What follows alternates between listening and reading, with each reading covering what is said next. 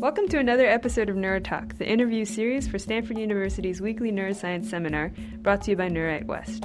I'm Ada Yi, a fifth-year graduate student in Lu Chen's lab here at Stanford. Today our guest is Michael Shadlen, a professor of neuroscience at the Kavli Institute for Brain Science at Columbia University. We will discuss his take on consciousness, perception, and his research studying sensory decision-making. We will also let him give us a teaser about his upcoming talk at Stanford. All this coming up.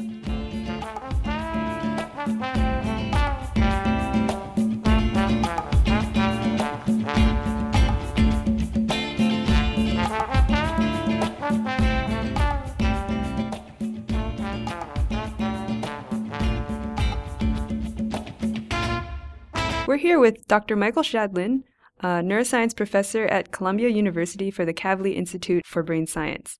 Thank you for speaking with us today, Professor Shadlen. It's a pleasure. So where did you grow up, and when did you decide you wanted to become a scientist? Well, I say I'm from Chicago because middle school, high school, and where my folks are, Chicago. When did I decide I wanted to be a scientist? That's interesting. Probably in the middle of med school, but that's hard to say, really.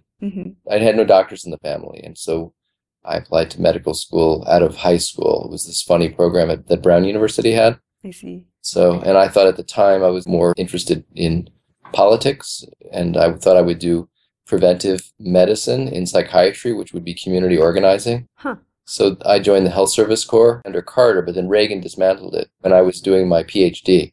But anyway, I didn't know that I was going to be a scientist, but I was always interested in the brain, like from high school on.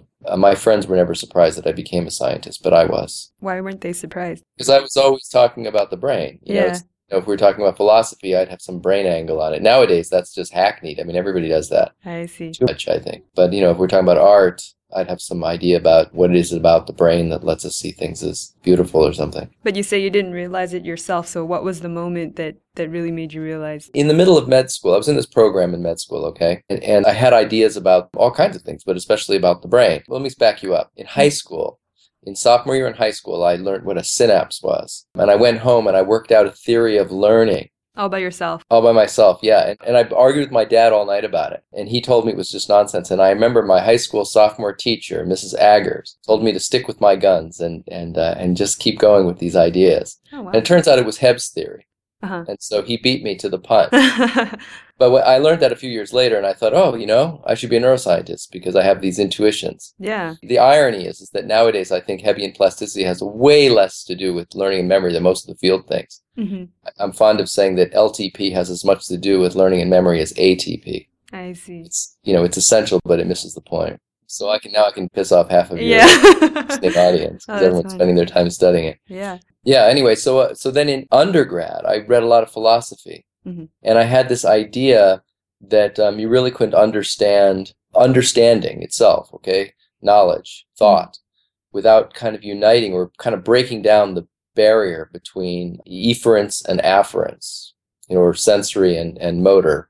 Okay, irrespectively. But at one point I decided I had to come up with something testable about it. So I had this idea that the development of the kitten visual cortex, the aspects of it that were of interest at the time, which were ocular dominance columns and orientation domains, columns really, that they emerged by having a diffusible permissive molecule representing the cardinal directions of eye movement, so proprioception in some sense, from the oculomotor system to the visual cortex, and that would allow for Hebbian plasticity. So that was providing kind of a permissive cue. And I went and talked to a psychologist named James Anderson. And, Jim was a great guy. He was one of the early connectionist guys. He worked with Cahonen and did things on his own as well, of course. He was just very nice, but he wouldn't talk to me about it unless I learned to program a computer and made a model of it. So I taught myself this obscure language called APL, and I did make a model, and it kind of blew Jim away because he thought that, those kinds of models typically blow up. So he was surprised I came back, and now I realize as a professor that he was kind of blowing me off. Anyway, we ended up having an abstract about it at the Minnesota Neuroscience meeting. It was ages ago, and I went off and thought I would test this idea. So I left medical school in the middle and went to Berkeley and worked with Ralph Freeman, who had published a paper in Science about proprioception from ocular muscles gating plasticity in visual cortex. And I don't know if that finding held up. There was a French group that also seemed to support that idea, but definitely not a dominant theme in neuroscience for sure. But either way, that's what I left and did a PhD at Berkeley with Ralph. Mm-hmm. And so there was, again, sort of this thing where you kind of separately, just by thinking, sitting there and thinking about it yourself, you kind of came to this conclusion that such a thing might exist. And then were you surprised often to find that people had actually been working on this or identified actual factors? I guess at the time, I didn't know enough to be surprised. And I didn't just think, I thought about things, and I still do, like in a very abstract, vague way that isn't terribly disciplined. Mm-hmm. And then the discipline comes from reading the literature, which I'm really crappy about even now. It sort of doesn't bother me if I have some idea and I've worked it out and I'm just keen on it, and then suddenly someone says, well, someone did that experiment 20 years ago. I'm kind of proud of it. Yeah, that's really cool. Yeah, but you got to be careful because, then I could waste postdocs and graduate students' time on some things. But anyway, I have to do better due diligence than I do. But anyway, so that's an issue. And then the other one is I'm willing to live in kind of a vague world of ideas without getting concrete. But, Jim Anderson kind of, really just to go off and propose to someone that I want to do a PhD in their lab. Mm-hmm. This is before there were like a lot of neuroscience programs. We could just come in and just say, I just want to rotate through labs and not know what you want to do. I wrote to this guy saying, I want to do these particular experiments, you know? Yeah. But then you have to think about the concrete, right? Sure. So as you mentioned, you went on to Ralph Freeman's lab at Berkeley. And so what were you working on when you were there? Well, I worked on a lot of things, in collaboration with lots of people. And I did try to work out this proprioception for my muscles, but it was too hard a project for a first-year grad student. It required surgery that was way over my head, and it was difficult. And probably, even if there is an effect there, it's a weak effect. So, I think that the idea was wrong. But I learned a lot more about computational issues, and I had, at the time, David Marr's book was just popular. This was in the early 80s. And so, this book Vision that he wrote after he got his diagnosis of leukemia before he died. And it was all the rage, and we all read it. It was sort of like the beginning of computational vision, computational neuroscience. And I had some ideas about it that I thought the ideas in it were like really clever and interesting, and they were dominant in the field, but I also thought they were wrong. The main thing I thought was wrong, and it still holds in our field, is an overemphasis on the representation of information. If you're a computer scientist, you think the problem in vision is effectively representing information, and the representation is tantamount to perception if it gets to a kind of a high enough level of representation, right? It has enough invariance. A chair is a chair no matter its orientation, size, its color, and so forth. And the object of vision would be to sort of put together the pieces until you had a representation that, somehow conformed to perception. And people had this idea, I think implicit for the most part, people didn't usually state it aloud, was that if information is represented in the visual cortex, say extrastriate visual cortex, maybe even V1, then that was pretty close to perception. On the other hand, they knew that that wasn't completely true. Like, we don't perceive everything that's represented in our visual cortex. But because representation carried so much weight to the field, and I think it still does carry too much weight in the field, they would invent concepts like attention to explain. And so we have these ideas out there that I think were, problems generated because the framework was itself, let's just say, prejudiced. I mean, the word I'm really thinking is flawed. Mm-hmm. And we do this in a lot of fields. We invent, what's a good example? We invent temporal difference learning because we characterize the learning process as a Markov decision process and have a credit assignment problem.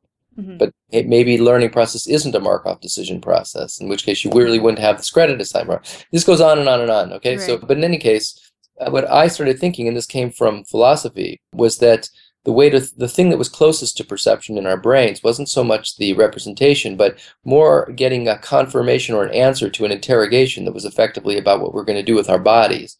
That's sort of a way to think about it, at least in a rudimentary way, like with the version of cognition that you could see earlier in evolution in animals that don't have kind of our consciousness.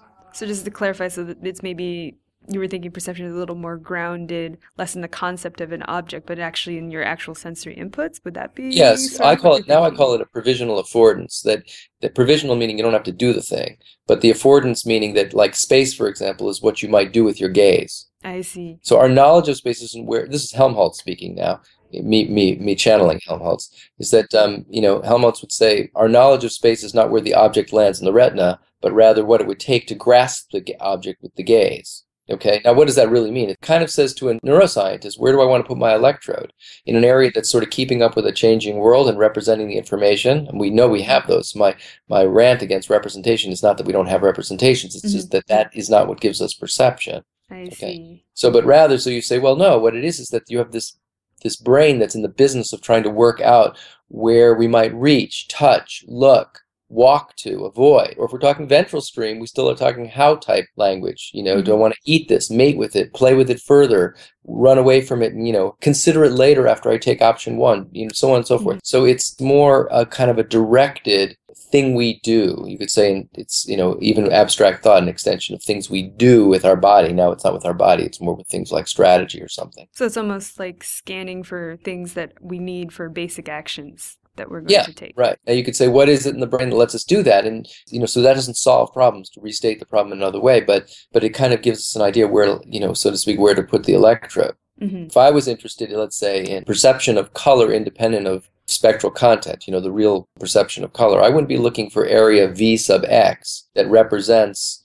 the color and does a bunch of transformations. Right. Not that those transformations don't have to be done, right. But I'd be looking for an area that has persistent activity and can hold on to information after the information has come and gone that would let me decide to eat the rose. I see. So I can definitely see how this already foreshadows the work that you are even doing now. But just to back up a sense, so you started working on this already when you were in Berkeley? I was driven by it, yeah. The hypothesis about proprioception providing a gating signal for Hebbian plasticity is basically saying it's not enough to think about the sensory information alone, neurons that fire together, wire together kind of thing. We have to think about what it was for, which is, say, looking at things. And so in some sense, that theme remains very much alive right now. Yeah, sure. And so is that how you ended up in Bill Newsome's lab? Sort of.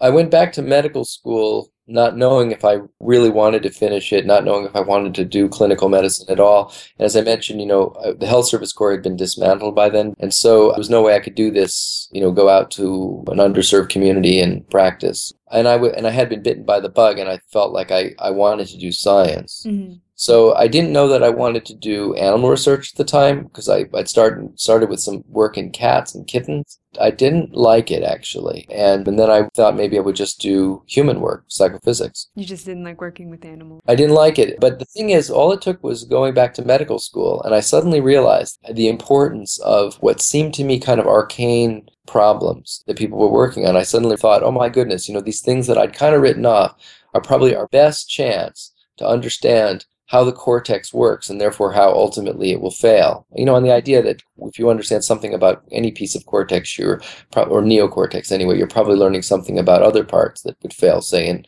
disorders of higher brain function. I just felt so clueless and so frustrated with the state of basic knowledge of brain function, the rational approach to a patient with a disorder of higher brain function. Mm-hmm. So anyway, I just became a true believer suddenly. Mm-hmm. I didn't know that it was in my comfort zone. So when I ultimately did gravitate to Bill's lab, I should say that I decided to do a residency. Mm-hmm. Was going to do a postdoc with Bob Wirtz, actually, at NIH, but he suggested I do a residency first and then do my postdoc.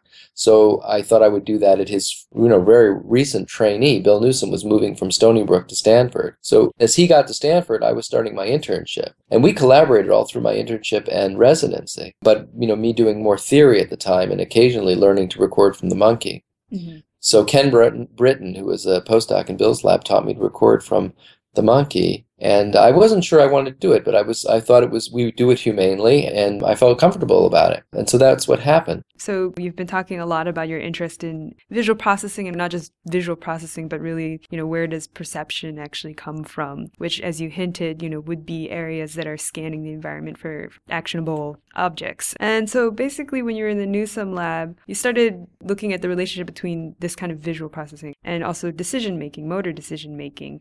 And you used a visual discrimination task. Basically, using this task, you identified an area called the LIP, the lateral intraparietal area. So why did you have the idea to look for the decision signal there in this particular area? Let me clarify a couple things. We didn't discover LIP, the lateral intraparietal area. I always credit Richard Anderson. There are actually a few other people who had been studying that part of the parietal cortex before, but Richard Anderson identified it as the part of Brodmann's area 7 that projects to the frontal eye field and the spirit colliculus. And they had published, and so had a few other people, these papers showing that there are neurons that have persistent activity. So they can hold information through a time gap where the after information had come and gone. And if you think about that, holding something through a time gap is a bit like integrating an impulse into a step. Maybe explain that a little more. So you have an impulse, a very brief on and off. Mm-hmm. Now you take the integral of that, you get a step. You can sort of think of a working memory signal as the integral of an impulse. Mm-hmm. Mm-hmm. You're basically adding up all of that information across time is what you're saying. Exactly. Yeah. But that information, if it was a little impulse, is a little number and then zero after that. Mm-hmm. It was also zero before that. But that number just persists now in the integral. Mm-hmm. I see. Yeah. So anyway, so I didn't really have the idea to look at this area. Bill Newsom had the idea, and other people in the lab were interested in it. And I remember the day that Bill said that I should probably work on this problem, and it would be important. And so, so I have to give Bill all the credit for that. Yeah.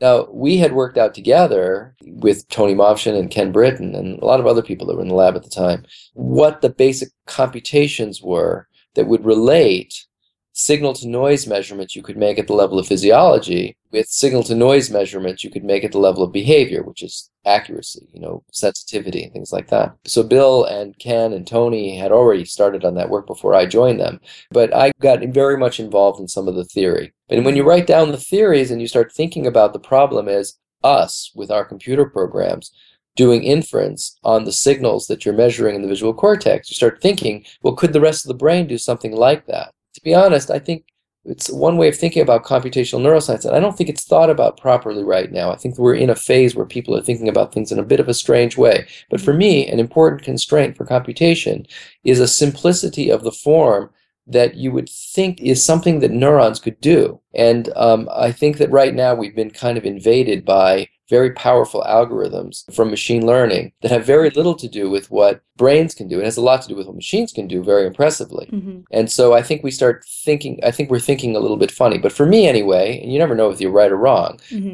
but the constraints on theories of computation were that I should be able to write down the elements of the computation, things that were represented by variables, x and y and so forth. And those variables are intensity values, they're numbers. And those intensities must be represented in firing rates of neurons that I could record, because those are numbers that have to be manipulated. And furthermore, if they're firing rates, since we measure rates over many trials, it must be that there must be many neurons that share the same kinds of rates. Mm-hmm. In a way, that's a bit of a circular justification for something we already see in the cortex. Mm-hmm. But it's an interesting idea, and if you think about it a bit, you'll realize there's a lot of ideas that are very popular right now that I think actually are not consistent with that way of thinking. In any case, so we had these ideas about the readout of MT, the middle temporal area where the motion signals were present, the sensory signals, what I'd now call the evidence or momentary evidence for a decision. And we thought, okay, well, what are you going to do with that information? You're going to integrate it as a function of time. So LIP, back to LIP now, LIP has this property. A, it got input from MT, and B, it carried that information ultimately to the oculomotor system, which is how the monkeys were trained to answer left versus right, say. And it had this critical feature that it had this persistent activity. So it could hold on to information after the information had come and gone. And the hypothesis was that it would then integrate information. So it would hold on to information, but then it would bump up or down based on what the next bit of information was, which is all, that's just a word in words, what an integral is. Right, exactly. And so why did you guys choose this? Is decision-making like the assay, or was that actually more like the subject you guys were interested in? It was the subject we were interested in. To be honest, now decision-making to me, and probably it was even to Bill at the beginning, actually, if you look at the titles of Bill's earliest papers, they had the word decision in it. Yeah. So he was already thinking about that. I think about decision-making as a window on higher brain function. Okay. That, of cognition. Remember, going back to this motivation from my neurology clerkship, let alone residency, to try and figure out what it is about a normal brain that makes us not confused. And decision-making is just a little, I think, tractable problem that exposes principles of cognitive neuroscience, things like integrals and terminating rules, because you're operating under flexible time, not time dictated by the world or dictated by the need to control body musculature, in real time. And if you think about it, those are the building blocks of cognition. Mm-hmm. And, there was one insight that came during residency. I did my residency at Stanford, and the county hospital that we did rotations in was in San Jose. And at the time that I was in residency, I'm not trying to make light of what's tragic in people's lives, but the drug that was sort of fashionable to overdose on was PCP. It was called angel dust at the time. And the thing is that you could always make the diagnosis while intensive care people and psychiatrists and we're all puzzled about why the person was crazy and acting paranoid and stuff. But you could make the diagnosis from across the room as a neurologist because you'd notice a peculiar aspect of the eye movements that's called gaze-evoked nystagmus. Yeah. And it's a sign of a failure of an integrator in the brainstem, the thing that converts a velocity as a function of time to the position signal. And so, I started thinking, well, if you leak integrators, you also can't keep track of information from the past to the present to the future. Mm-hmm. So, this syndrome of just absolute confusion could be attributed to leaky neural integrals, both in the brainstem and in the cortex. It's like a basic building block that affects everything. Are there other diseases that you know of that have this, like where, we think of them as very complex cognitive diseases, but maybe there's more basic seeming functions that are very obviously affected and always in the same way? Well, it's a speculation. My speculation is that the principles of cognitive neuroscience fueled by these relatively simple paradigms like perceptual decision-making, those principles will also turn out to be the mechanisms, I should say, that support those principles, integration, bound setting, a few other things, will turn out also to be the modes of failure in a variety of diseases. Yeah. And those diseases will include things like autism, schizophrenia, attention deficit disorder, and so on and so forth, maybe even dementia. And so the ultimate causes in genes and toxins and so forth, that'll be varied. But the way that we connect those problems, those etiologies, to the manifestations of the disease, that is the failures of cognition, will be through mechanisms that I think will involve those basic building blocks, those rudiments of cognition. Right. But it's wishful thinking. But that's really why I moved to Columbia, actually, was because I became interested in interacting with people that work at a circuits and cell and even molecular level, because I think that ultimately we'll be working out, well, not ultimately, we're trying to do it now, at a much more refined circuit level, the kinds of operations that are exposed in the work basically in monkeys, because they're clever enough to do these interesting tasks. Yeah. That expose the principles. But then we need to understand that at the circuit level in order to ultimately fix those circuits in disease. Yeah. That's my 20-year plan. I see. Have you gotten started on that at all? Have you been able to work with some people? Yeah, definitely. You can't actually make knockout monkeys, I guess. No, but that's why we have to work in other animals. So we have, beginning to set up mice in my lab. I'm not abandoning the monkey model for reasons I said, but I think that it's, again, in evolution, one would like to think that neocortex is neocortex. That may not be true. Mm-hmm. A lot of differences between mice and monkeys, and it could be that for the problems I'm talking about, we're not going to succeed in the mouse, but I'm hoping we will because of the genetics toolkit, basically. Sure. There are lots of ways to go about working with rodents, but sticking to mice, I think it's probably not wise to try to recapitulate the monkey model. I'm happy that some labs are trying to do it, but I think it's going to be tough going.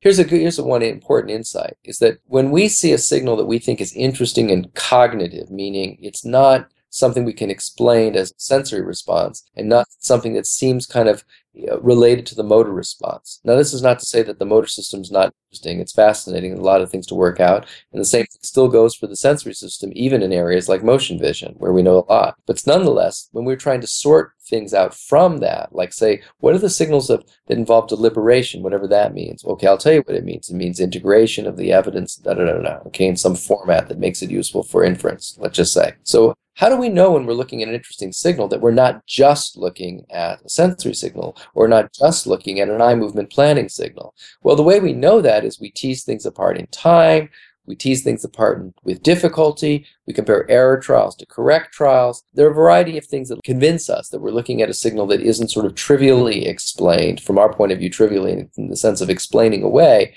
our cognitive kind of interpretation. Okay? But actually, that's a serious challenge. Yeah. Both the sensory side and the motor side are challenging. The point is there are challenges to looking at neural responses that let you think with some security you're looking at a signal that is not explained by sensory processing or motor processing alone. And to do that requires lots of trials and a lot of flexibility with the task. Right. For that reason, it's going to be hard to design mouse tests that rival the complexity of the monkey test. On the other hand, if a mouse piece of cortex has persistent activity, then we could study its basis. Mm-hmm. Yeah, and maybe to go back a little bit, we actually did want to ask, so in addition to just identifying the areas that might be responsible for phenomena you're interested in, also you can actually do the recordings and kind of predict the monkey's behavior. Can you actually tell us how that works, and if you remember the first time you actually were able to do this? Sure. Well, the first thing is that even when you're recording in the visual cortex, that our ideas that connected the fidelity of the neural signals, the sensory signals, to the fidelity of the monkey's perception, that is his error rate, that, we had this idea that we could track the noisiness of the neuron, single neuron, to whether or not the monkey would be correct or incorrect on that trial, whether he'd answer left or right. So I would sit there with headphones on sometimes and see how well I could predict the monkey's choices. And I think that if you work out the math, it's really tiny. You're only ever so slightly above chance. But you are above chance, and that was fun. But that's really very compelling. It's like, could I tell an unfair coin that was like 0.6 in favor of heads? Well, it would take a lot of flips of the coin. So you're not really blown away on a single trial, and if you are, you don't understand probability and statistics. But when we went to LIP, we had these neurons that were firing like crazy when the monkey was going to make an eye movement to some target in the periphery of the visual field, and we knew that it could fire forever, not forever, but seconds before an eye movement. So then the neurons, they're still pretty far from the motor system, but nonetheless, they're able to discharge way before the monkey gives an answer. So those neurons, you'd be showing the stimulus, and the monkey, as far as you know, hasn't made up his mind. He certainly hasn't told you the answer, and you'd know what he's going to answer. And that was pretty striking. And that's a single trial observation. You have to turn down the volume and wear headphones, because I could tell what the monkey was going to do seconds before he did it. Yeah, that must have been really exciting to see. Yes, and kind of sci-fi, but a little bit in some ways. But at another level, it was a challenge. And I remember the first time I presented these results, Paul Glimcher, colleagues who came up roughly the same time, challenged me like crazy about whether or not all I was looking at was a motor signal. I mean, in this case, it's not a motor signal in the sense that it moves muscles, because, again, it's occurring in the wrong time frame for that. But nonetheless, just something that was like a planning the eye movement. How did we know it wasn't just that, or wasn't even just related to the dynamics of the eye movements, whether the saccade would be short or long or whatever? And we worked like dogs to try and rise to Paul's challenge. That's when we began to take much more seriously than we ever had, having come through as sensory neurophysiologists. Bill, I'm thinking of Bill's lab in general. We suddenly had to say, wait a second, we got to think about the oculomotor side as well. But eventually you guys got it. Yes, I think we did. But the thing that's interesting is it's just worth remembering that the flip side of a really interesting signal is that you have to wonder, like one that blows you away, like this predictive signal, you have to wonder whether it's predictive for a trivial reason, because it's just telling you what the animal's going to do. But we're interested in how he got from the evidence to deciding what he was going to do. Right. So that's the harder bit, and that's not going to be like a super, super strong signal. It's probably not going to be in just one place in the brain. It's probably not the kind of thing that you can interfere with and shut the monkey down. It's a really important caveat to keep in mind that when we're studying these kinds of signals, in some ways, if they're too compelling, like you've lost all your taste receptors for sweet, and now you can't taste sweet. Okay, that's fine. But if they're that compelling, they're kind of going to be, at a very low level on the sensory side in that case. Or the monkey can't make an eye movement because he's lost the apparatus to move the eyes. Okay, that's also, it's not to say that's not interesting to know how the motor system works, once again, but it's not getting at the meat of the decision-making part, the deliberation part. So in some sense, as exciting as it was to hear those neurons and be able to sort of feel that we were prescient, and knowing what the monkey was going to do next, that in fact, that is sort of the boring part. Right. The important part for you guys was, is this the real core integration, basically? Yeah, and when it's integration, presumably it's lots of neurons. Now the cell is not going to be so dominant. Yeah. So in 2011, you wrote an essay that was titled Consciousness as a Decision to Engage, where you were saying that neural mechanisms underlying consciousness are similar to the perceptual decision-making processes that we've been discussing. Can you talk about what this idea is? So, number one, most of cognitive functions occurs without consciousness, in the sense that a philosopher or psychologist would use the term consciousness. Okay, so we're doing lots of things right now, and we're not consciously aware of them. Now, many people are kind of loath to define consciousness. Francis Crick he didn't want to define it. And that's because it comes in a lot of flavors, okay? But they all involve some kind of subjectivity. And if you're a social psychologist and you want to say, was something conscious or non-conscious, you ask someone, were you aware? So in a sense, you could say reportability is a key part of at least the assay for, I'll call it philosopher consciousness. Now, at the same time, the other thesis in that essay is that the neurologist version of consciousness, which is pretty simple. So, you assess the level of consciousness all the time, coma, stupor, obtundation, waking from sleep, and so on and so forth. So the argument I have is that let's call that neurologist consciousness, okay? So is that the basic mechanisms are very similar. They both involve a decision-making component and a decision to engage component. And the nice thing about relating them is it begins to make the interesting philosopher consciousness less mysterious. The idea is that, again, in non-conscious processing too, you're doing all those things. Your brain is making decisions non-consciously to engage other brain systems to, take the information and maybe use it to reach or something. But I'm suggesting that the particular kind of decision to engage you don't have to do it, so I'll call it a provisional, and now we'll fill in the blank, not reach, not look, not walk to, not possibly mate with, not possibly eat, but how about possibly report? That will cover a lot of what we think of as conscious awareness, okay? That when we engage information in a way that involves what we might do with our hand or eyes, corresponds to what we experience in our knowledge of space. It's what a dog or a cat experiences too. It's the space is a provisional affordance. But now when we think about an object that we now are considering, we don't have to do it, that's why I'm using the word provisional, but we're considering the possibility of reporting to another agent, an agent who has their own attitude to this object and about whom I have theory of mind. Now suddenly this object exists in a reference frame in the world, and that doesn't just have spatiality, it has a presence for another agent too. It has a back that I can't see. It has a presence independent of me. And this, I think, conforms to our qualitative sense, our subjective sense of what objects are. I call that a qualia light argument. It may not satisfy a philosopher that's keen on the idea that the subjective component of consciousness is untouchable by any explanation. But nonetheless, I think it comes pretty close to what people really mean by the word qualia. And so anyway, so I think that it's kind of interesting to think about consciousness as a philosopher consciousness as resulting from a decision to engage in a certain way, in this case provisional reportability, the possibility of creating a narrative about something. Provisional reportability goes a long way to satisfying a lot of what we mean by our conscious awareness. And the nice thing about this idea is that it's not that it has a solution, that it solves the problem, because it begs the question, how do we do this thing about engaging a circuit? Yeah. We don't know the answer to that, but it's tractable because one part of it was decision making. Like waking up from sleep, you make a decision. You don't wake up to the noise of the traffic, and you do wake up to the noise of the baby.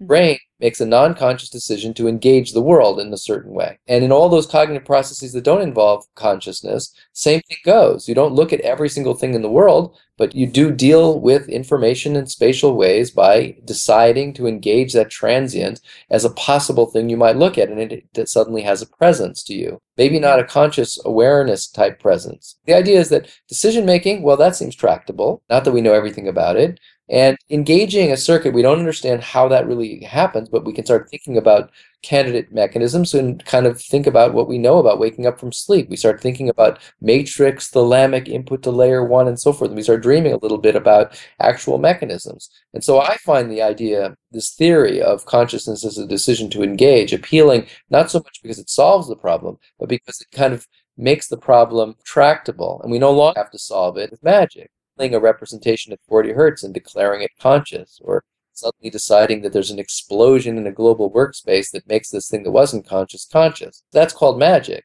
Whereas I think that this other idea is appealing precisely because it doesn't require magic, although it still has a lot of mystery. That's tantalizing. And so last of all, if you could give us a preview for your upcoming talk here at Stanford.